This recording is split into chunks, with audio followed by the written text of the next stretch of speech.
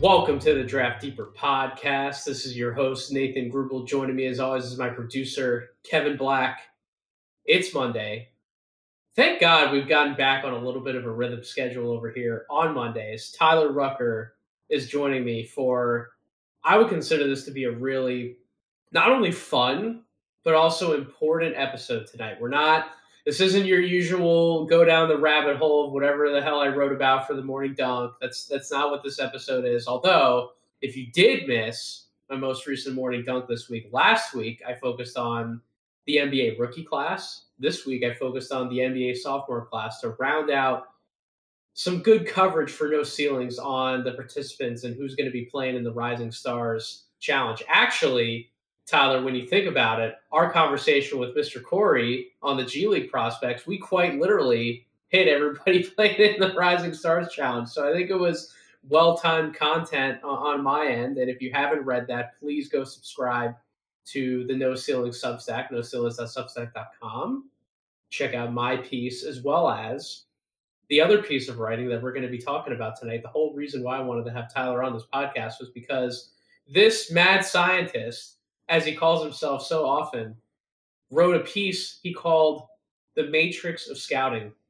And I shared this piece of content. Not only did I share it, obviously everybody on the team shared it. Even the great Chad Ford ended up sharing the piece and wanted to comment on it and say that this is a really great resource to not only share, but also dive back into yourself to really refresh yourself on how to approach scouting, how to exactly go about the process of scouting. So this is really important content for me to talk about tonight. And Tyler, I know you feel the same way. How are you doing, my friend? Are you ready to dive into some of this? Yeah, I'm pumped about this episode. I think it's really important for all the guys like us that are wanting to be evaluators out there and analyze draft prospects. So I'm really honored that you're having me on Draft Deeper. Not only I always love to do this, but just to talk about this. This hits home, and I think this will help out a lot of people out there. It's a really cool topic, and I think this is going to be a long one with a lot of good feedback between me and you. So everyone listening, buckle up. This is going to be a special episode. So again, if you haven't read the piece, The Matrix of Scouting, please go do so on the No Ceiling Substack. But let's dive into it. So I'm not going to go through and we're not going to read the entire piece line for line. If you want to do that, like I said, go check it out. But I do want to hit on some important topics that you did write about in the piece. Sort of big picture points that I like to remind myself of every now and then, and things that I also try to accomplish in my day-to-day scouting. And they're lessons that, as you mentioned, Tyler, they're lessons that you've picked up along the way with some of your mentors. Some of these things I have also learned from a few of my mentors that I've had in the scouting space. So let's start with where I do want to lead off: in person versus on tape evaluation. This is really important to me because there are absolutely times when I'm watching a prospect on film and I cannot get a read on how big they actually are, how strong they actually are, how they move.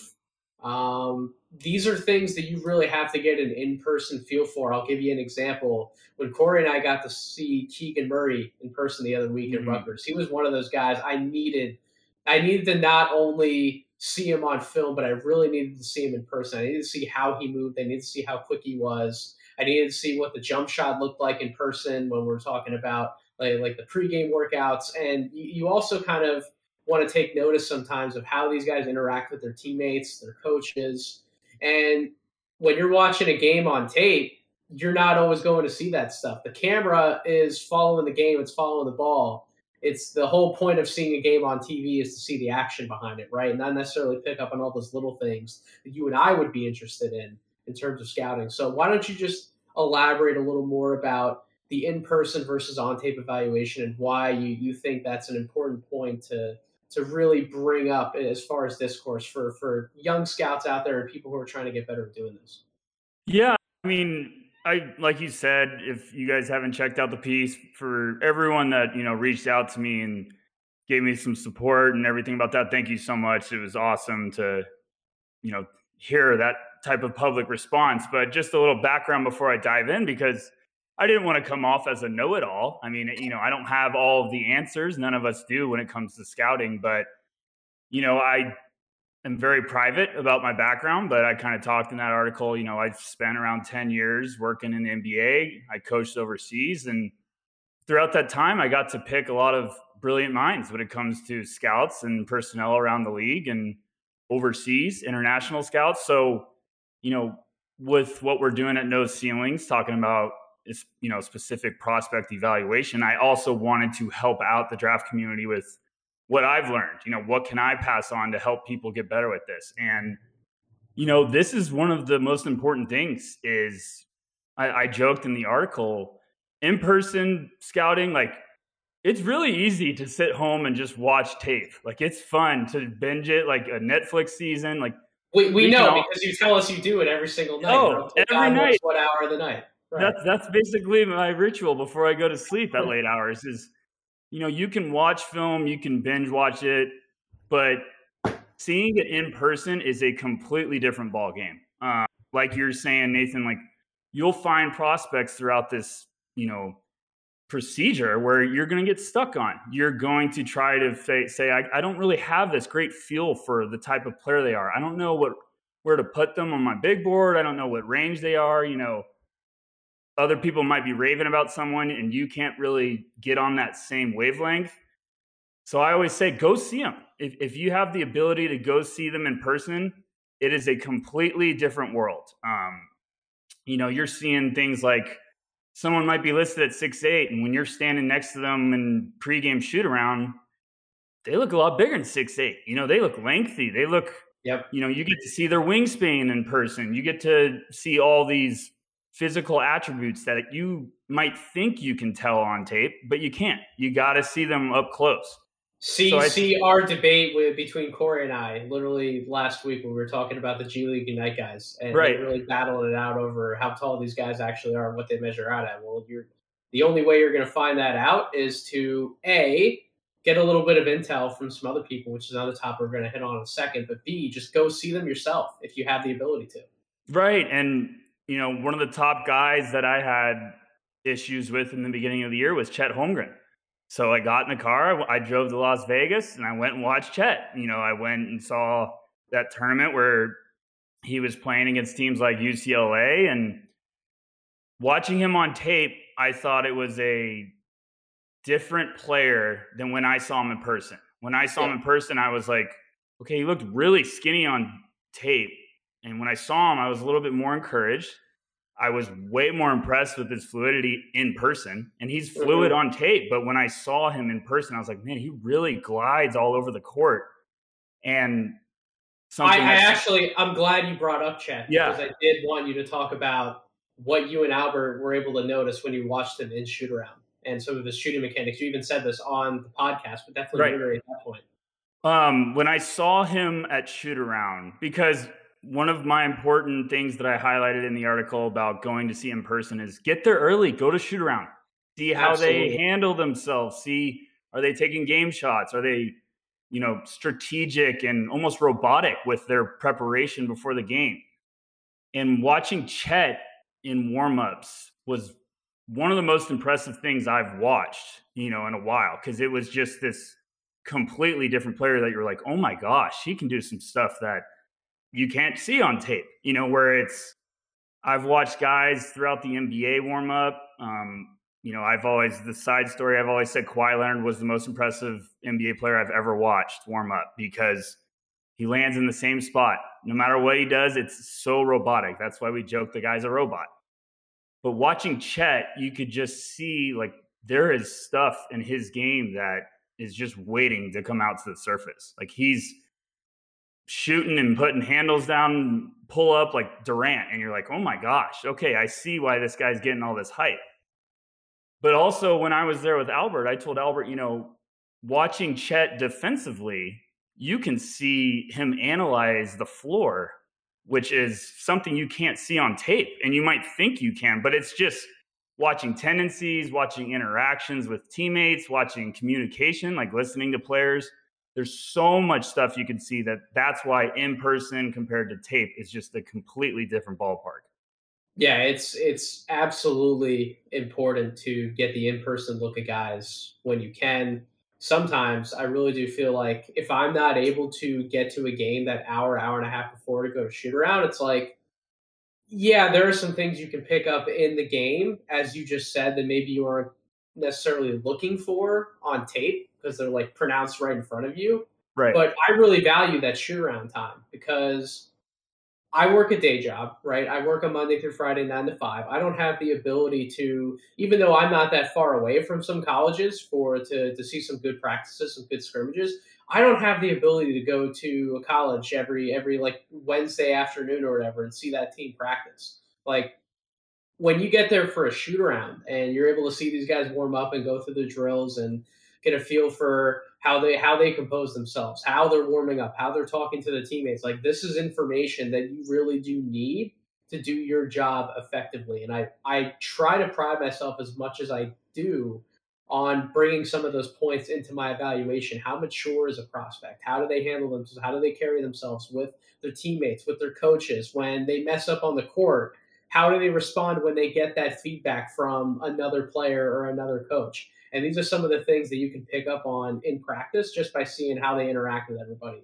Are they completely off by themselves? Are they silent? If they are, why do you think Yes. they're like that? Is it just part of their personality, who they are? Do you think there's maybe something else going on? These are all things that you can pick up on. So that's why I think being able to expose yourself to basketball in person is much more than just trying to dissect how a player cuts to the basket or gets up a jump shot. Although those are things you can take away, there's more to it than that. And that's why you've referenced multiple times in your piece about how we are information gatherers. That's what we Right. are as scouts. And you can't do that without actually getting your boots on the ground and seeing these guys as well as talk to people. And I'll actually skip ahead to what I had third on my list. We'll Hmm. talk about how intel is everything. And you Hmm. reference that multiple times in the piece, not just in that specific section. But Tyler, in your mind, what exactly qualifies as intel? Like, explain that for the audience for a second, because some people might think they have intel if they're just keeping up on Twitter and seeing reports and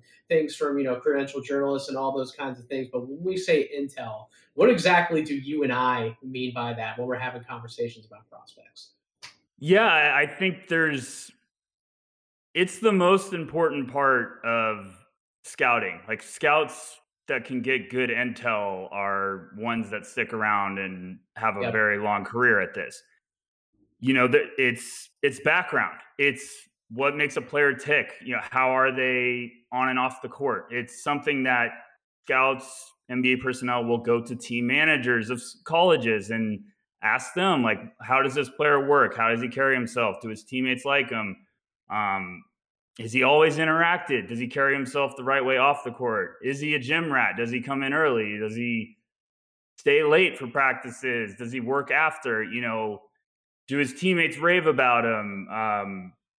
Does he have a history in high school where he was a hard worker? Like they go back, they go yep, far. And then it's also the juicy stuff where it's off the court intel, where they dive deep and they find out like who is this individual, who is this person as an individual? I mean, it is amazing some of the stories I've heard that like the depth of intel that these guys get when they're absolutely. evaluating a prospect because it's not just what they're doing on the court. Like teams are looking at these guys of we're about to invest millions of dollars in a potential 19-year-old moving forward. So we need to make sure that like he's got his head on straight, that he's going to be an asset that represents our organization the right way. And that's why I said like we will have plenty of frustration when we have a guy ranked 10th that falls the 23rd on our big board in the draft. There's stuff going behind the scenes. Like Yep. usually that's something's going on. It's not just the medicals. It could be, hey, there's some bad intel about this guy. It's getting around the league. And when someone gets good intel and it's alarming, you can bet that the rest of the league is probably gonna find that similar intel. And that's where you gotta worry. But And I intel's not always behavioral either. It's also medical right. as well. Like Oh, 100%. anytime we're able to pick up on something like that, I mean that changes the evaluation. It might not mean that when we knock somebody down a board, it might not always be because we saw something on tape. Like I can't tell you how many times I walked into the war room for the old scouting company that I used to work for, and we'd be looking at updating like our composite rankings by position, and I'd walk in, I'd see somebody a lot lower than I expected. I'd be like, "Oh, what's going on here?" Like you Right. flip on the tape, player X definitely does not deserve to be ranked here, and then it's like, well, player X, there's some things going on. So it definitely factors in, but in gathering that intel, Tyler, that ties right back into the very first thing that we talked about, in person, right? Right. It's not just about seeing the players as well, but you're getting to a shoot around and you have the right access, like you have a media credential or whatever the case may be, and you're able to walk around and talk to people and develop those relationships, get to know Yes. people. That's exactly the kind of intel that you and I are talking about. And I know that you didn't just develop sources for where you're at right now just by showing up to work and clocking in and clocking out. Like you absolutely stayed around after hours. You were at practice. You were ready to go doing your job, because that's really how you develop these relationships. You don't just get them just from clocking in and out of the job. So why don't you talk to me about that a little bit?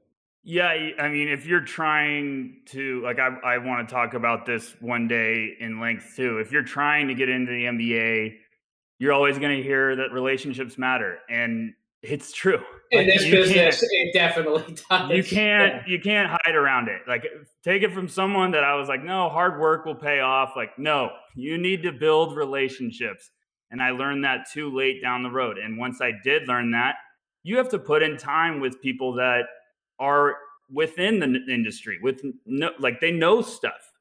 Yep. So you can't just go to a practice for the first time and be like, walk up to a team manager and be like, so what's his negative? What's the background? Like, you Right. have to build some trust. You have to go out of your way to put in time off the court.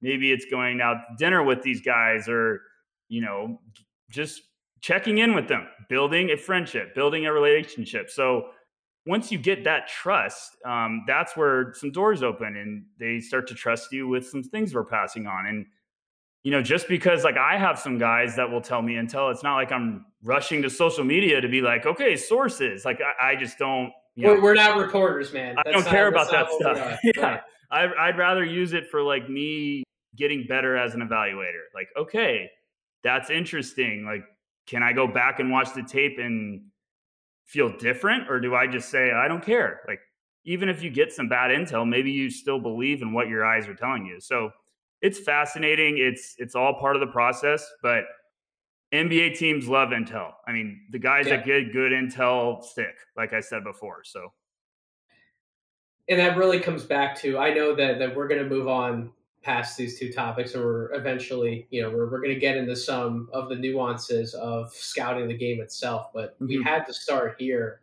because this is really how you get better as an evaluator. It's how you get your foot in the door in places to be able to gather more information and ultimately get better. You have to remember that when we talk about cultivating and building relationships with players, with other scouts, with executives, with media, like, we're all people, man. Like, at the end of the day, if you don't show up to work with the right attitude and with the willingness to treat everyone else how they want to be treated and just show base levels of respect and actually care about who they are as people and what they're thinking about and pay attention to them, like, you're not going to get anywhere. That's not how you build relationships. As you said, I love that you said that. You can't just show up, ask the team manager, be like, hey, man, what's going on with this player when you've never met him a day in your life? Like, you have to actually take the time to get to know people. right. And a lot of the time, you're putting more time and resources into that part of the business than necessarily what you're trying to do watching film or breaking down these prospects. Because once you have the pipeline of information flowing, that makes your job so much easier on the back end, because you already have answers for this question and this question and this question. So we absolutely had to start there with the podcast. But let's move into scouting itself. Let's Yes. talk about some of the. Yeah, I know, right? Finally, we're going to do this Finally. podcast we intended to do. Jesus. Let's get But to the dessert, right, right. So let's talk about the first topic that I highlighted regarding scouting itself, which would be the timing of Mhm. evaluating prospects. When you talk about don't get too high, don't get too low, follow up and track progress. And Tyler, you referenced it in your piece. You've referenced it to all of us in the background. Like, why are we doing a big board in December? Like, Mhm. it all comes back to the same point that you went into depth, and I'll let you go further into depth about it, that you like to evaluate a large enough sample size to the point where you feel comfortable about where this prospect started and where they ended. And I would agree with that as well, because when you actually follow the process, when you follow actually putting a big board together in December and January versus April and May, so much more information you have in the second half of the year. You really have to evaluate a large sample size, because if you only take these small chunks of the season into account, you're going to see these massive rises and these massive falls on big boards. This happened to all of us. Just a little spoiler for everybody listening to this podcast. By the time you hear this, you will have already seen our update to the No Ceilings Composite Big Board. This 3.0 board is going to look a lot different than 2.0 or 1.0, Yes. because we have a lot more information at play. We feel a lot more comfortable with our evaluations from top to bottom.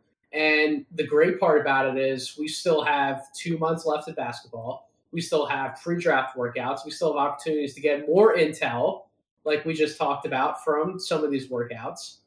So the process isn't done, but the further along you get, the larger of a sample size you give yourself to evaluate these prospects, the better of a job you're going to do. So you can't get too high, can't get too low. You have to essentially trust the process, trust your instincts. So why don't you talk about that a little bit?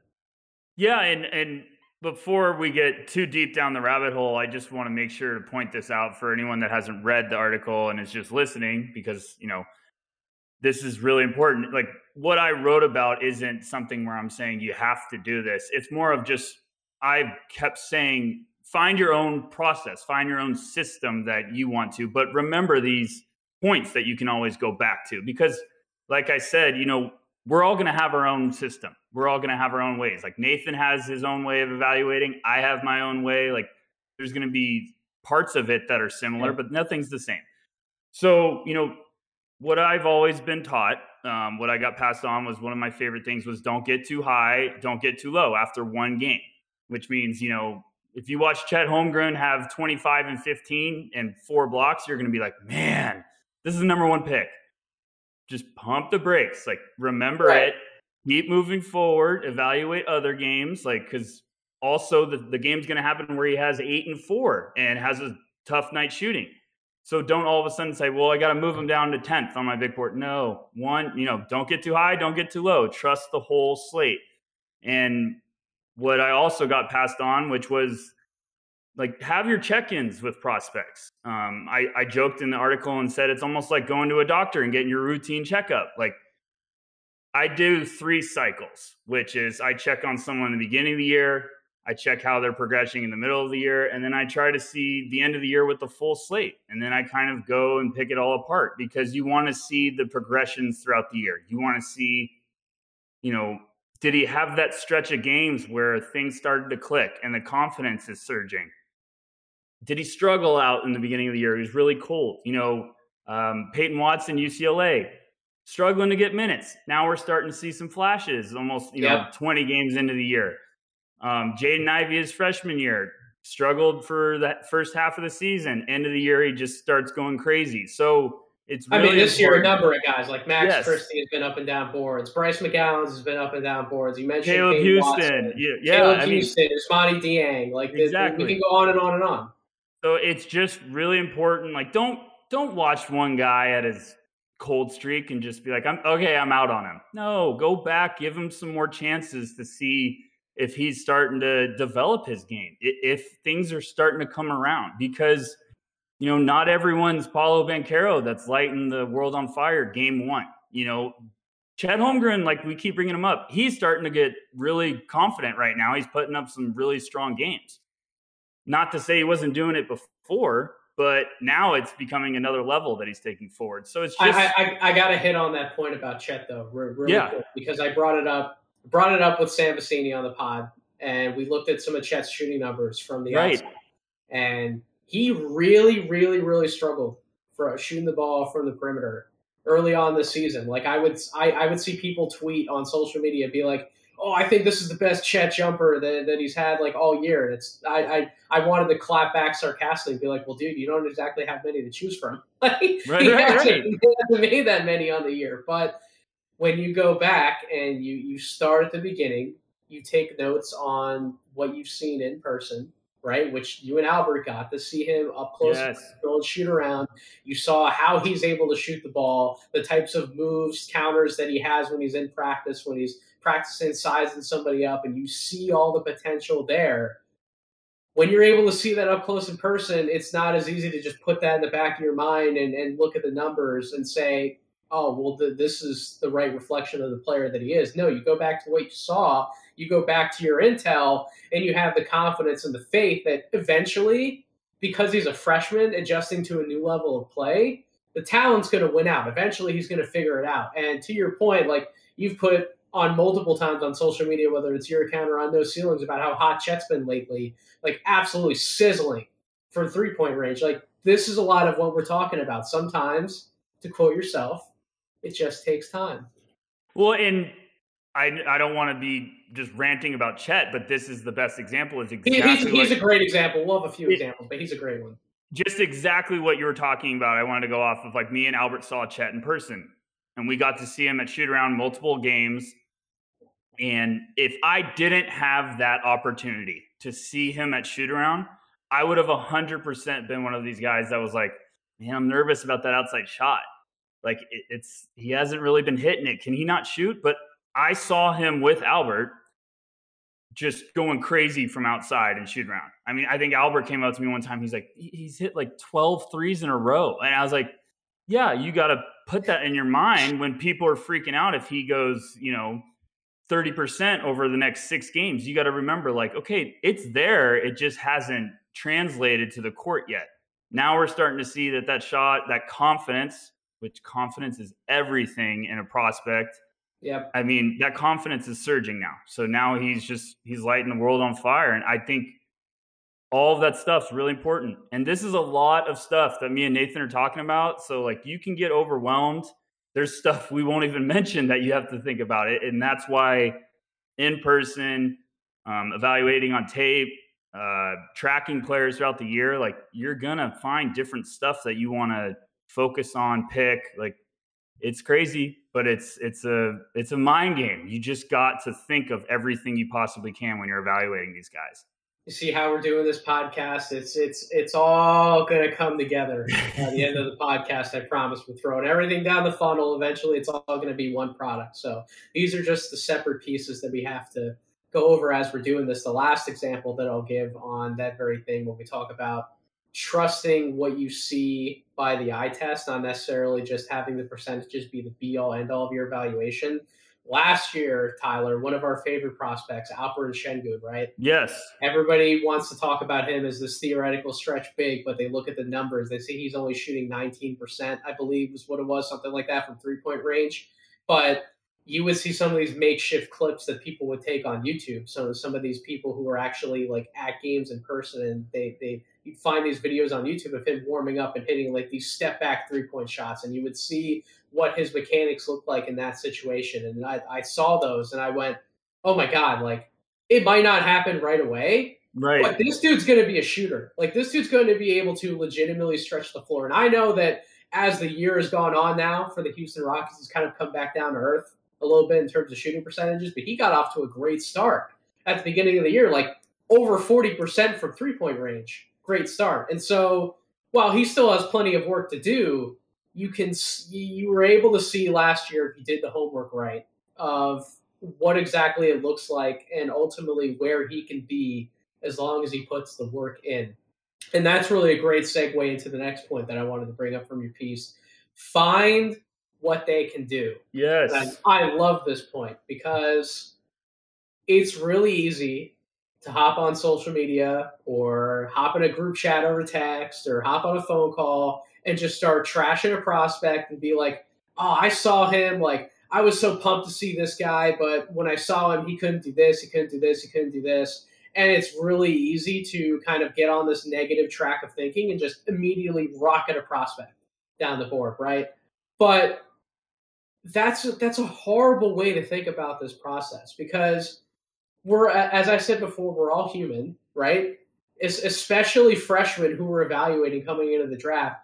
You really do have to give these guys some time. And I use this example all the time. Like, I'm your regular common man, your average Joe, showing up to punch the clock in 9 to 5, Monday through Friday. But I would consider myself to be a good worker. Sometimes even a great worker. You're great. You're a great worker. Come on, don't humble yourself, okay? Nathan's a great worker. You're a hard worker. But I've also gone through plenty of struggles in multiple jobs that I've had right from the jump, and sometimes it's taken me quite a while to figure some things out. The job that I'm in right now, I mean, shoot, I've been in this role for almost a year. It's taken me all of that time to really figure out exactly what the hell I'm doing. And it's a common quote for a lot of people. It generally takes them a year to really figure things out. So when we're talking about a freshman prospect who's stepping up to a new level of play, that adjustment period, it's really easy to pick out the negatives. Right. But what can they actually do on the floor that can help them maintain minutes to continue to improve the college level, but also once they get up to the NBA, how are they going to get on the floor to earn minutes to get better? And those are really the parts that I love to focus on because there's only one way to get better at basketball, and that's playing basketball. You don't get better just riding pine on the bench, right? You have to be able to do something on the court. And sometimes it's not the sexiest of things, but if a player has one or two skills that we know will translate that can fill some type of role in the NBA, that's what scouting is all about. It's about highlighting that talent to help somebody get to where they want to go. So I know I just elaborated a ton on the point. I might have taken some words from you, but why don't you just further elaborate on that? No, I want you to elaborate because I think it's I've pointed this out. Like, I think it's really important to get different mentalities. You know, let's stay with Şengün because me and you were both high on a guy like this. Şengün was getting some buzz, and you know, when he was getting buzz in the draft community, this is something that I wrote about, and I think this bugs me. Everyone's quick to point out negatives. Like, everyone was like, okay, competition level, can he play defense? And I'm like, okay, is everyone watching his playmaking? Is everyone watching his feel for the game? Like, that's what we should be talking about. Like, find out what they do. Like, what can they do that is going to be an NBA skill set? Like, what is their NBA ability? Then we can go back and figure out, like, okay, is that going to be an elite strength, like an elite NBA skill? Şengün's playmaking ability is unbelievable. He was one of the youngest prospects in his class. He looks like a guy that in 2 years we might be going, oh my gosh, this guy is a monster. Yep.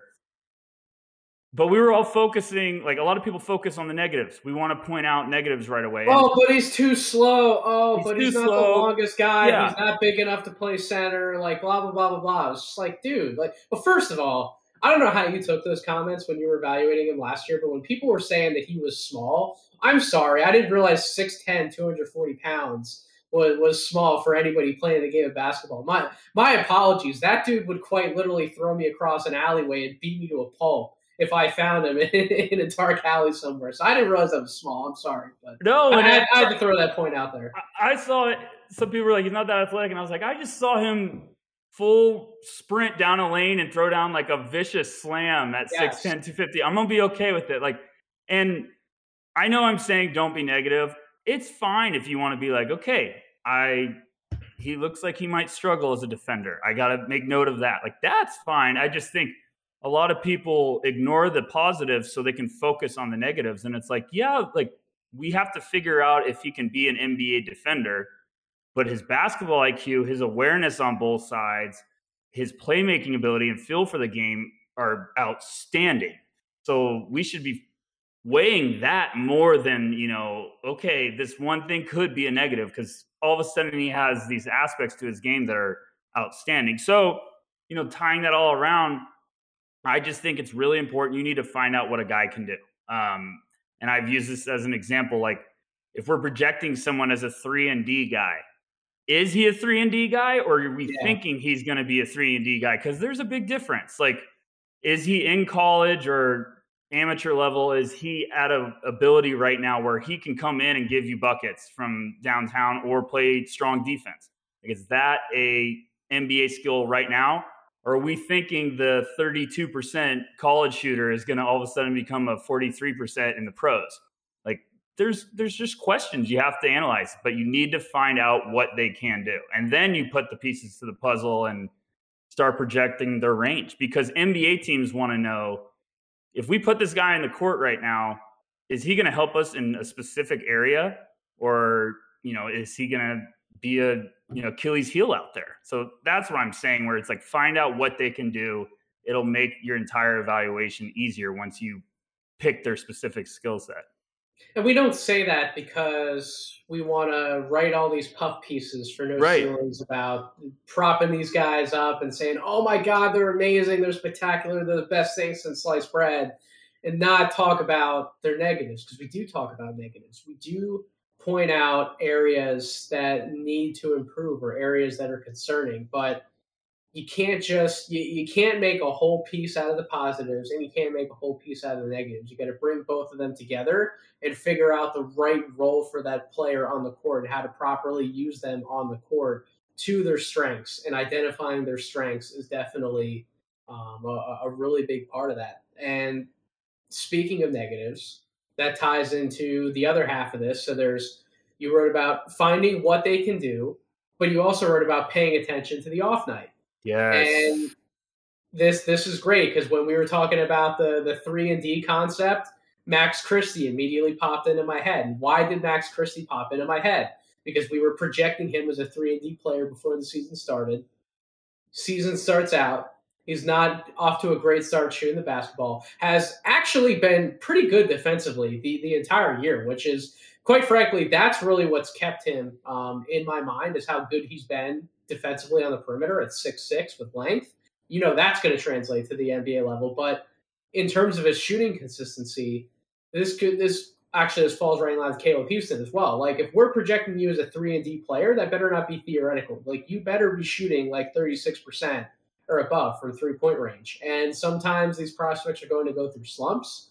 Sometimes they're not going to have the greatest starts to the year, but it's not always about how you start.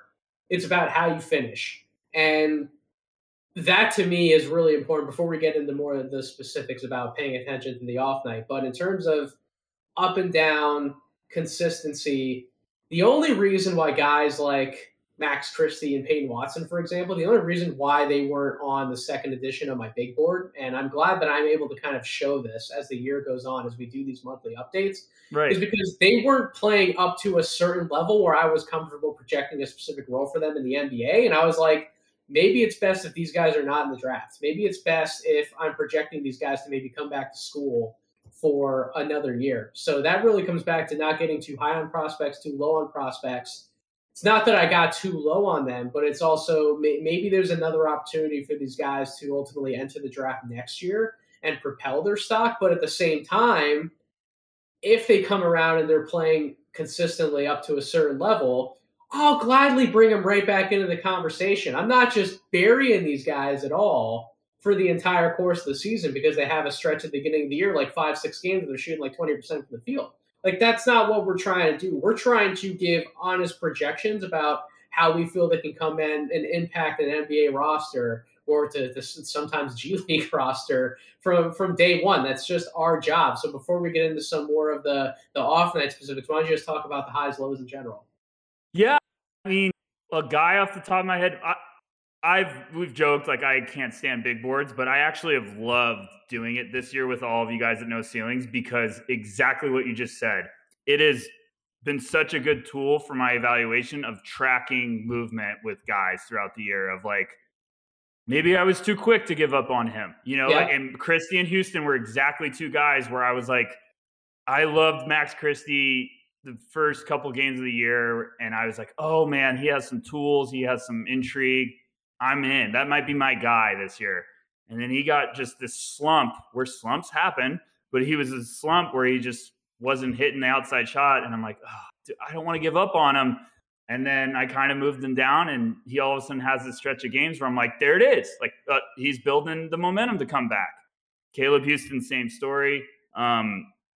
I say this guy's name wrong every time, and I'm convinced there's been 78 different pronunciations, so I'm just going to go with what I think it is.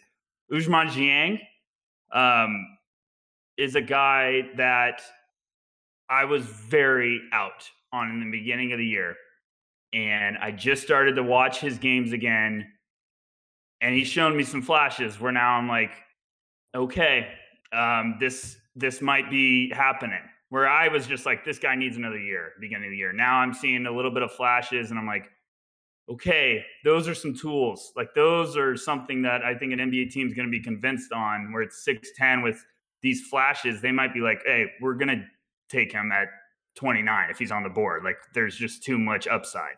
So I think it's really important to, just figure out the highs and lows and kind of ride with the wave and understand that it's not going to be all highs right out of the gate. Guys are going to find their stretches and find their grooves, like you're saying. So in riding that wave, obviously there's going to be some great nights. Yes. But there's going to be some off nights. And yes. I think it's an important point that multiple people have brought up on social media when they've said, I like to not only watch prospect at his best, but I like to specifically hunt out games where they were at their worst. And I've operated the same way for many years, because if something's not working, I want to try and figure out why. Right. Sometimes I don't have the answer for that, but sometimes the tape is able to tell me those things, and it's able to give me a clearer picture of this prospect's evaluation. Like, all right, if this isn't working, what about if he comes back the next game and he takes this approach? How does this work? And when that happens, it's great to see a player have success when we're able to figure out the answer, figure out the issue to the problem, and we're able to fix it. But some nights, there will be multiple games where that's not the case. And an answer isn't always easy to come by. And prospects struggle with certain aspects, particularly putting the ball in the damn basket, which is really, at the end of the day, what we want to see from these guys. We want to see the scoring. We want to see the shooting, because offense translates first and foremost because it's the most exciting part of the game of basketball. It's what really plays into the box office appeal of the sport. And at the end of the day, when we're scouting, if you're scouting for an NBA team, that's what general managers, executives, owners, they want to see the box office appeal of their team. They want to put people in the stands. They want to have them watching on TV. So that's the easy part. But when that's not happening, that doesn't mean that a player still can't contribute in other areas on the floor. So when you talked about that section in your column, Tyler, pay attention to the off night. When a player isn't shooting the ball well, what are some of the things you are paying attention to on the court? Like, what are some of those things you're looking for? I think this is one of the most valuable things you can do when you're evaluating prospects. Is it's so easy for us to see the 30-point night and be like, I can't wait to watch that film. I think you can learn so much from the 2 for 12 from the field 5-point game, because you can just pick up so much about this player. It's the mentality. It's how they handle themselves throughout adversity. Yep. It's body language. Oh my God. When we get to play language. Body language doctor. Yeah. I mean, you can watch a guy, and you can even do this on tape. You can watch a guy and just say he just, for the life of him, he can't make a shot that night. I just say, okay, that's fine. Like, what else are you doing? Like, what else are you doing in that game to help your team pull out a win? Are you saying, my shot's not falling, I need to get to the free throw line? Are you saying, I need to turn into a playmaker and get my teammates in a position to succeed because I'm just not shooting it well? If they come out of the game, are they engaged in what's going on the court? Are they sulking on the bench? Are they just kind of being like, man, this sucks, I can't make a shot? Or are they saying, like, screw this, we still got to get a win? Like, I think you can just pick up so much tendencies, the type of player it is, because bad nights happen. And that's what I'm saying. Like, pay attention to the off night. Do they just become a defensive menace because the offensive side of the ball isn't working?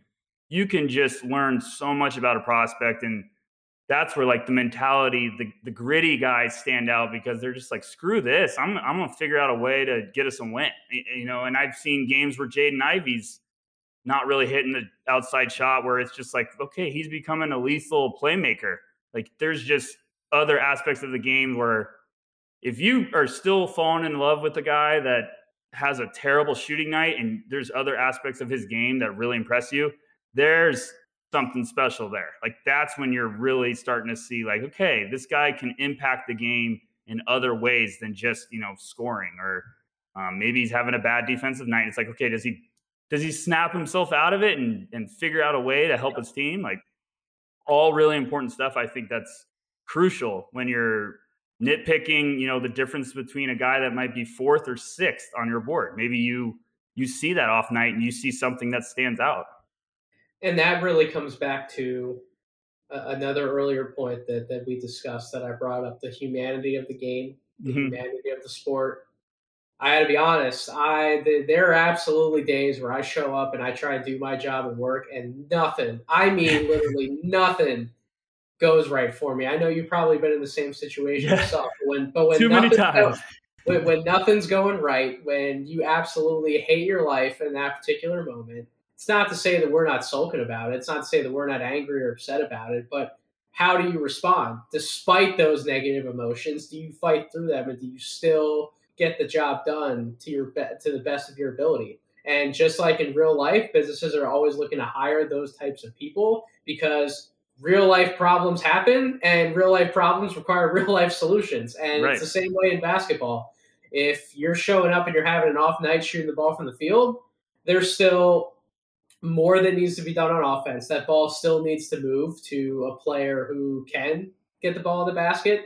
And there's a whole other end of the game that needs to be played in terms of defense. You still need to show up and do your job and prevent the other team from scoring on that end as well. Can you fight a real world problem with a real world solution? And when you're able to see that on film, when you're able to see that in person, when here we go, connecting more dots back to what we talked about, when you're able to pick up that intel from a trusted source, that's the type of player who's in the locker room every single day, regardless of what's going on with the team.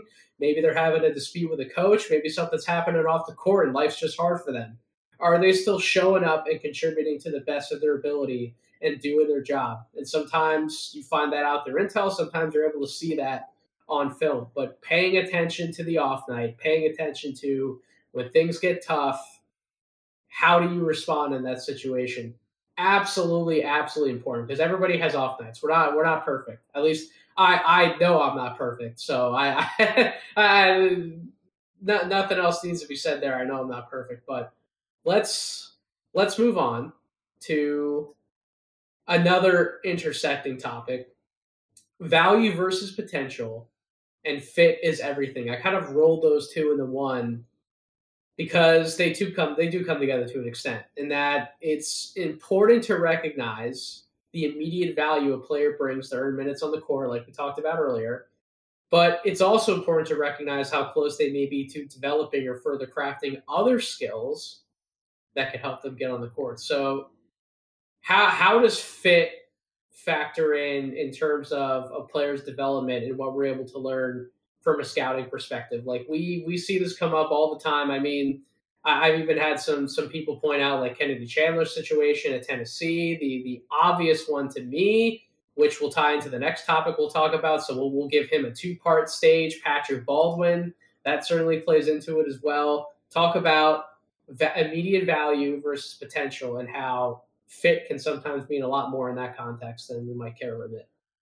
Yeah, this one could get a little crazy, just because it's such a interesting but specific topic.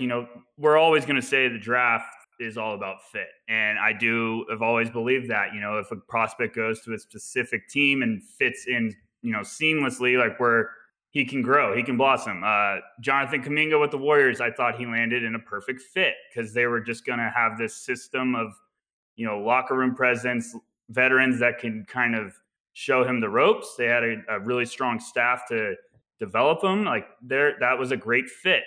But I also think it's really important when you're talking about evaluating prospects of the fit the system that they're in right now, it might not be the perfect fit. And I know, like you said, we're going to talk about the next segment too, kind of in this, but you have to also understand like the fit they're in now might not be showcasing their skills at a top level. They might be required to do something differently. I think it's also important to, when you're evaluating that fit when it comes to potential and value in the draft, how does this player fit with his next team? Like, can he earn early minutes with his immediate value, or does he have to be patiently developed to reach, his potential? Like, I think there's just this fine line you have to walk where in the draft, I said in the article in the NBA draft, like a guy like Chris Duarte might entice teams at a certain range because of his value. Like he enticed the Indiana Pacers because he had the value to come in and help right away. Where that was a more sexy pick compared to maybe drafting someone with a higher potential. So I just think there's definitely interesting parts of the evaluation process where you have to weigh all of that, and it can cause some headaches. Like Advil, I recommend is good for those, but I just think that's definitely something you have to monitor. Where it's like their fit on the court, do their skills right now help them, contribute to a team and be a positive factor, or are they going to need time to, work on their game, work on their potential for everything to come together? I just think that's definitely something you have to evaluate and take into consideration. Here's an interesting example that Mm-hmm. I didn't put on our little outline, but it's incredibly fitting to this particular topic: value versus potential, and fit is everything. Jane Hardy. We just Right. talked about Jane Hardy in the G League, how immediate value, what he could bring to a team next year is spot up shooting, movement shooting, making sure that he's in the right positions to ultimately put the ball in the basket and have to worry about as little else within the offense as possible. Now, it's important to experiment. It's important to figure out what a player can do and what they can't do. That's all part of the process. You have to figure out their potential and weigh their potential versus their value. But at the same time, if Jane Hardy is that Buddy Hield or that Buddy Hield plus type of player that we talked about, maybe that is his ceiling or his ultimate outcome in the NBA. Are you asking Buddy Hield to run like 15 pick and rolls in the offense in the half court? Like, probably not. So if you're asking Jane Hardy to hold a specific position that may be not playing to his strengths within the offense, and you're seeing him make some of these mistakes or make some of these bad plays, and that gets him out of rhythm to where he's not hitting shots, which is what he's most comfortable doing, that's a problem. And that plays into his evaluation. That plays into him plummeting down draft boards to an extent. Now, obviously, there's like one or two other issues that we talked about on this very podcast, why we might not be as high on Jane Hardy once we're at the beginning of the season. But like, that to me is a great example of exactly what we're talking about. That fit can sometimes be everything. And in these like 4 or 5 games, his most recent games for G League Ignite, where he played and they simplified things within the offense for him and they asked him to play to his strengths, he was going out. You had the numbers for us last time where he was putting up like 25 plus points per game and he was shooting the lights out. So like, that really does come into play when we're scouting. It's important to weigh things in the proper context and look at them through the right lens. Yeah, I think that probably is one of the best examples you can use with what I'm trying to talk about. Is Jane Hardy's fit right now is in the G League with the Ignite. They're trying to develop him as a draft prospect. They might be putting him, as a ball handler and pick and roll sets all the time on purpose so they can try to strengthen one of his weaknesses. So you have to evaluate that, where it's like we're talking about, we're nervous that he's having all these turnovers, this decision making. Maybe they're putting him to do that on purpose to try to improve that skill before the NBA level, where that's where you have to evaluate, like, okay, he might come into the NBA and his outside shooting, like you're saying, his movement shooting might be that fit, that NBA skill set that NBA teams are going to be like, that's what we want him to do. Right. But right now, he might just be working on his weakness because the Ignite is all about weighing value versus potential. Exactly. So I'm completely in agreement with you. I think that's where you have to start thinking about that stuff when you're evaluating guys. Maybe guys are in different roles or situations with their college or international teams. Maybe overseas they're not getting a lot of minutes. You just have to weigh all of this stuff. It all comes into it. A lot more does too. It's a mental grind that you have to pay close attention to all the details. So speaking of fits, Yes. another section in your piece that we've alluded to, we're going to talk about Mr. Baldwin, but 1 year doesn't tell the whole story. And I know you said at the very beginning of this podcast that you wrote this to kind of give a guideline and to let other people think about how they want to evaluate prospects and come up with their own system. But I think this is one that really should be in the scouting handbook for everybody out there, because I went through this in evaluating Cole Anthony, and you can like Cole Anthony for what he is in the NBA. You can not like him. Maybe you want him to be your starting point guard. Maybe you don't. But the bottom line is that he clearly had more talent that was readily available going back to his high school days. Gets into a situation in North Carolina where it's ultimately not the best fit for him. But once he's put into a situation now going into his second year with the Orlando Magic, I know that he's kind of come down a little bit recently. I wrote about that in the sophomores column this week. But at the beginning of the year, through his first 1 or 2 months, he was looking like a potential all-star.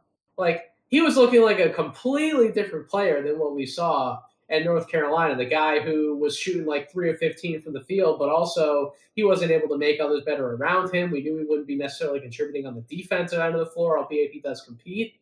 But when you put him in the NBA with better talent, smarter talent, guys who definitely deserve to be there, it's amazing the type of chemistry that he's developed in terms of making those guys around him better, on top of the shooting, the scoring, the potential three-level output that we wanted to project for him dating back to high school. And he was, on some nights, an unstoppable scorer at his position. And we have a situation like this year with Patrick Baldwin, who Patrick Baldwin at the beginning of the year was like a top 5 projected pick in the preseason. And we watch him get to Milwaukee now. He threw up a bunch of stinkers against his quote-unquote best college competition he's going to be facing this year. He's still had some struggles against Horizon League level competition. He did have a few standout games where he shot incredibly well from three-point range and from the field overall. But if you're only focusing on the makes and the misses, and you're not focusing on the context that's going on around him, and you're also not looking to see the positives and some of the other things that he does on the floor, that's part of letting that 1 year tell the whole story, and why you're going to rocket him down your board when, quite frankly, he still may have lottery level or even in some cases top 10 level talent. So why don't you talk to me about that whole segment of your piece and some of your thoughts on that situation and others like it? Yeah, I think your Cole Anthony example is fantastic. It's perfectly put, because Cole Anthony was a tough evaluation. You really saw the flashes. You saw, some people were down on his efficiency, his percentages, but I mean, there were scouts in the space, in the public space, who I really, really respect as people and as evaluators, who had him barely breaking the top 30 on their boards last year. And now, I mean, John Hollinger just did. Actually, no, it wasn't John Hollinger. I believe it was Seth Partnow did the redraft with Sam Vecini, and they were talking about it's between him and Maxey to go 6th or 7th in a redraft. That range, that is a very, very, very wide range. So, yeah. I think you can learn a lot about that type of stuff too. When people are all over the place about a prospect, you can learn a lot about testing yourself of what do my eyes see? What am I trusting? What do I believe in? That's something I said in the segment is if you put in the work, you should believe in your own, what you're seeing. Bang the table for yourself. If you like a prospect more than everyone else, absolutely. That's what Nathan did with Cole Anthony. And now he feels great about himself. I think that podcast was Chad Ford and John Hollinger, by the way. I get all these people mixed up. I listen to so many podcasts during my workday. It's insane, because I thankfully I have a job where I can do my work, but also have a podcast or audio on in the background. They all blend together. But go ahead. Good save there. No, but I think it's really important that you have to weigh in the situation. And 1 year, like I said, doesn't tell the story.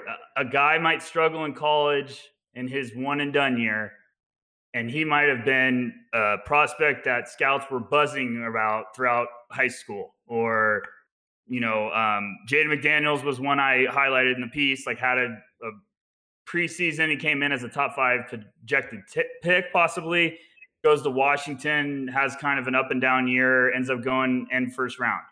And then he's shown some flashes in the NBA. Like he looks like a guy that's going to be a really fun, intriguing talent. Cole Anthony had a rough situation with North Carolina that year. They just didn't have a lot of offense around him. So he kind of had to be all of it. And it just made him struggle. And it was one of those, you had to weigh, are the flashes legit, or are we paying too much attention to his stats and his percentages? And I just think you have to be patient. Like, if there's a guy that thrived overseas with FIBA, Patrick Baldwin, what we just talked about, if you go watch his film, he really pops and you get really excited and you see Absolutely. Why that guy was a top 5 pick. But now we're focusing on his 1 year at Milwaukee, where they're giving him the ball and just being like, save us. And well, in some cases, they're not even giving him the ball, which is really what I've tried to point out. Like when I've had conversations about Patrick Baldwin and some of the struggles, I'm like, his own teammates will literally freeze him out. Like he'll be wide open on the wing and one of his teammates will penetrate, get 2 feet in the paint. Defense collapses. He has nowhere else to go with the ball, but he won't pass it back out to the guy who's wide open on the wing, who could potentially be like a lottery pick in the NBA draft. Like, that's the type of stuff that fascinates me about his situation. And Baldwin was also a guy that you can go back and, what we talked about earlier, pay attention to the off night. Like he had a tough night against Florida earlier in the year, but he showed some flashes where you're like, oh my goodness. So it's just really important to not freak out after 1 year. Like obviously if you're watching a guy and you're pretty convinced that, this, you just don't see it. You're not a fan. Like that's fine. But you also have to take in the slate of performances that's been leading up to this 1 year. That's why, like, it sucks to do just one and done guys, because if you see that 1 year, you're going to be like, okay, well, I don't see it. He still might be a stud.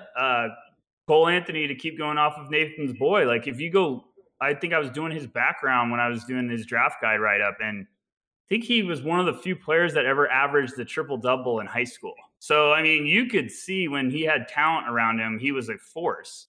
And I'm not saying like, okay, go off high school numbers, because every prospect's going to have freakish numbers. But I just think it's really important. Like you have to trust your gut. Don't freak out if the situation isn't ideal for that player to showcase his skills. Maybe Patrick Baldwin goes to a situation in NBA where he doesn't have to be a creator. He can be a exceptional complementary piece, and he gets to use his strength to really flourish. And I think that happens with a lot of prospects all the time. He's rated out better defensively than I think a lot of people would care to admit. By the numbers, he's rated out better passing the basketball in certain play types, including passes on synergy, that I think a lot of people would be surprised about in certain games. He has shown us multiple possessions where he has stepped in and created his own shot or stepped back. And we've seen flashes of the guy who he was before he stepped on the court at Milwaukee. And he's shown some interesting skills that at his size, at I believe it's 6'9", and sometimes I flip on the table. I think he's 6'10". He looks like a freaking giant out there, man. But a human being that size who can shoot the ball as fluidly as he can, like, those players don't grow on trees. And right. I know that we have a lot of prospects this year with legitimate size when we're talking about them built as forwards or centers who have these perimeter-based skill sets. But just because we have multiple options near the top of the draft doesn't mean we discount Patrick Baldwin because he's not having the best of seasons. So it is important to kind of take everything with a grain of salt, find the proper context, and don't let yourself get too negative at any one point about a prospect and have the feeling that, like, if they're not doing this now, they're not going to be able to do it a year or two from now if they get in a different situation. So that's really all that we're trying to say. The very last point that I wanted to bring up, you mentioned this in different pieces, but really the same. Stick to your gut and don't force it, right? So obviously those two kind of go hand in hand. We should obviously trust our own personal scouting instincts and not let the court of public opinion have too great of an effect on our evaluation process. And why don't you kind of just elaborate a little bit on trusting your own instincts, and why don't you kind of go into the idea of fighting groupthink, because it's something that comes up in conversation with all of us at No Ceilings on a daily basis when we talk about these prospects.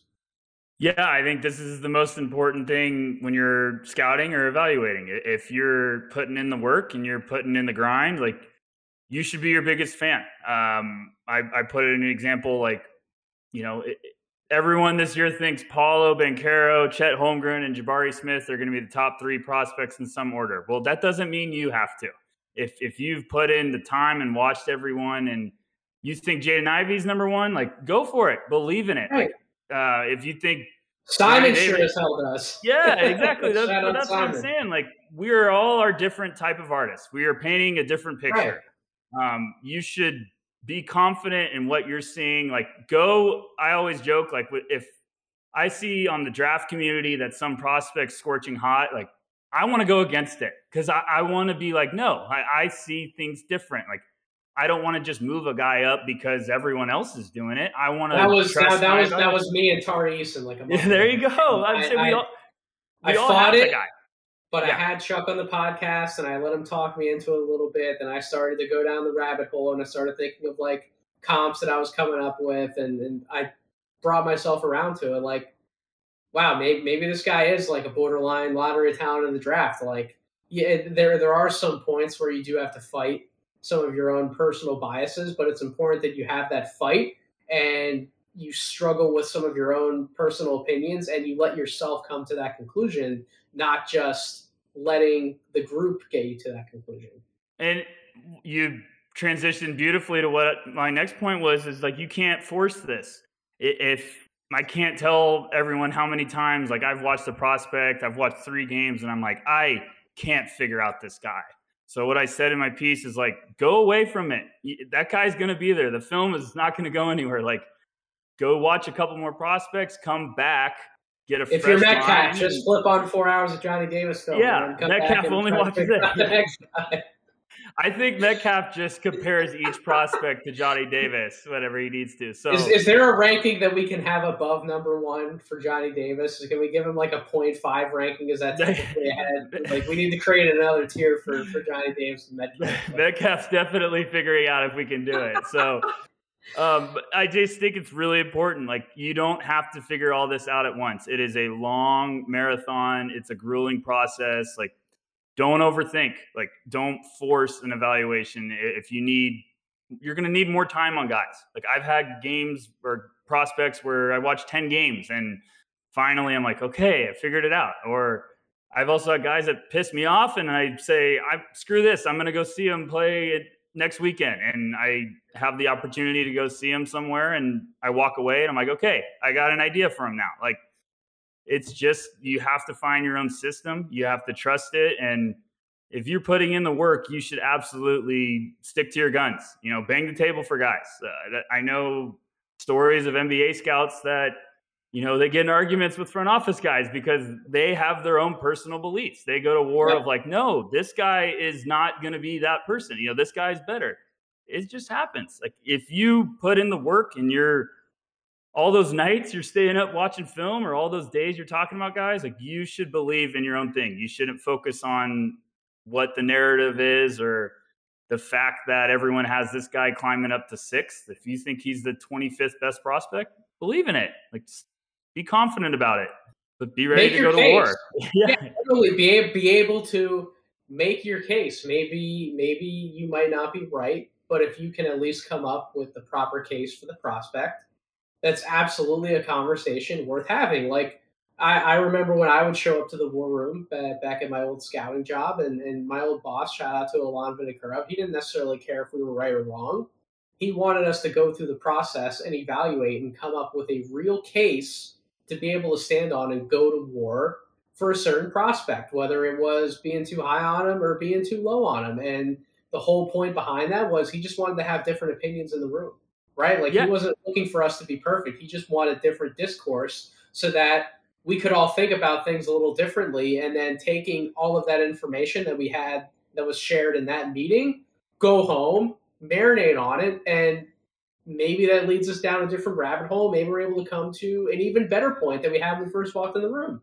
Yeah, I mean, I ask you guys all the time. I'll watch someone and it's not like I'm wanting to move someone up because of you guys, but I will say, why Tari Eason? Like, and I just want to hear what I want some different vibes. Oh, you love it when we comment in the chat. We're like, yeah, this dude sucks. Like, you love it. No. Yeah, because I'm like, really? Are you sure? Because really? I'm about to watch him. Yeah, because as soon as we say that, then you're down like a 10-hour rabbit hole to figure out why he sucks. And I just like to educate myself of, okay, I watched the guy 3 games. I can't put my finger on it. I want to hear what someone else says so I can watch that differently, because you're trying to teach yourself. You're trying to get better as an evaluator. It's not like I'm saying Nathan messages me and he's like, man, this guy's got to be top 10. Then I'm going to be like, why? Like, tell me why you believe it. And then when I go watch him again, I'm going to be looking for that different angle so I can train my eye, because maybe Nathan sees something that I don't. You should be wanting to get better at this process. Like, none of us are perfect. You're not putting them top 10 just because I said it. At least I sure as hell hope you wouldn't do that. You better not listen to what I'm saying. But if anything, I'm putting him in the second round because you said he's the top 10. No, okay, but now he's number 45. Like, that's what we're doing.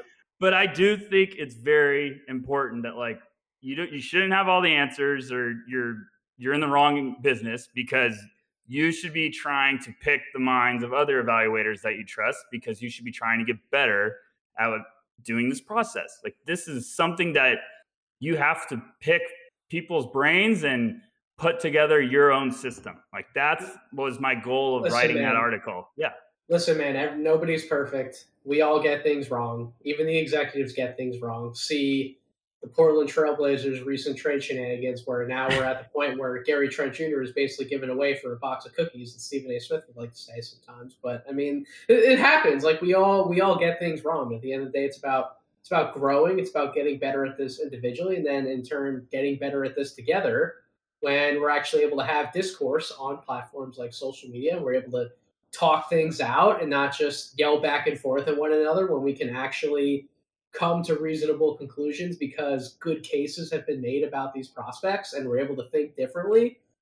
That's what this is all about. That's why, that's why I want to be active on Twitter. It's not just to grow the brand. It's about having conversations with people who listen to this podcast, people who read our work, because that's how we get better at this. Like, there some random dude who I interact with on Twitter might get me to think about something differently, and I'll be like, yeah, this is why I'm actually on this platform in the first place. Like, I want to have these conversations with people from all over, from different walks of scouting life. Like, I want to have these conversations. That's how we get better. But what a podcast, man! What a pod! It was long. What a freaking podcast! You have any other thoughts you'd like to share for the general public listening out there? I mean, I know that this shouldn't necessarily be anyone's scouting manifesto or their scouting Bible, but for anybody out there who has watched college basketball and they've been intrigued by the young talent they're seeing, or maybe you've listened to this podcast or another podcast, or you've happened to stumble across one of our articles on No Ceilings and you become more intrigued with the scouting process, like, these are things that you should absolutely pay attention to and take into account when you're trying to formulate your own process. We aren't perfect. You and I are not perfect, but we are experienced. We've been around for a little bit. We don't have as much experience as somebody like Chad Ford, for example, but we've been around the block and we've learned some of these lessons the hard way, myself included. One day we will do this on No Ceilings. We're going to create a podcast or a video or something where we'll just be able to ramble on about our biggest misses in the draft. Sure. That'll be important. But like, I could rattle off some really strong misses on my end, but it's about getting better and taking as much into account as possible. So any final words on the topic? No, I think you should just be open-minded. Yep. You know, if someone has a guy low, don't be like quick to be like, oh, you're an idiot. Like, you should never think that way. Like, if someone has a guy low, maybe you should, okay, why does he have him low? Like, or maybe someone has someone way higher than you do, and you're like, hey, maybe he sees something different. What is he Right. seeing that I'm not seeing? Like, just try to educate yourself. Don't jump on people for them having an opinion about something. Like, everyone's gonna have their own views about this. So ELE, everybody love everybody. Everybody loves everybody. That's right. That's the motto in No Ceilings NBA. So, with that being said, that's going to do it for this edition of the podcast. Tyler, go ahead. This is your stage. This is your floor. Every single time you're on here, plug what we're doing in No Ceilings. I'm at noceilings.substack.com. Free NBA draft content every day. It has been so awesome. We're going to add some more fuel to the fire and keep pumping it up and taking it up another level with the next couple months because it's going to get exciting around here. So yeah, follow us at No Ceilings NBA on social media. And Nathan, as always, thank you so much for having me on. Yeah, the grind is quite literally going to be a grind. Like from March and April all the way through to the end of the draft. We're going to be so busy, man. But Yeah. it's going to be great with everything that we're doing. Hopefully, everybody appreciates the content out there. If you haven't seen any of it already, but yeah, you're listening to this podcast, you're really doing yourself a disservice. Please go check out noceilings.substack.com. Make sure you're subscribed. Thank you so much for listening to this episode of the podcast. If you aren't subscribed, please go do so wherever you get your podcast, Apple Podcast, Spotify, YouTube. Make sure you're following me on social media at Draft Deeper. So much more content coming in the pipeline. Again, by the time you're listening to this, we will have released our No Ceilings composite big board. I'm going to be sharing my specific big board 3.0 on this podcast feed this week as well. I'm going to be having some NBA rookie conversation with Mr. Matt Issa over at Basketball News. He's going to be hopping on this podcast feed this week. Can't wait to chop it up with somebody who knows far more about the NBA than I do at this point. I mean, geez, I'm so that's the thing, Tyler. We get so involved, especially this year with this draft class with these prospects. Like, I know I keep up with everything going on in the NBA from a news perspective, but like the amount of games that I don't get to watch during the scouting cycle, like I just flip on like the 76ers the other night. I'm like, damn, I miss watching NBA basketball. Yes. It's so good. But it's had to be some sacrifices this year, but I'm right there with you. I think this is the least amount of full games I've ever watched when it comes to NBA, but I'll get there. I'm going to catch up. I'm going to get there. Right. So that means that just means I have to get somebody on the podcast who actually knows what they're talking about. Right. But thank you so much again for listening to this episode of the podcast. I hope you all have a wonderful rest of your week.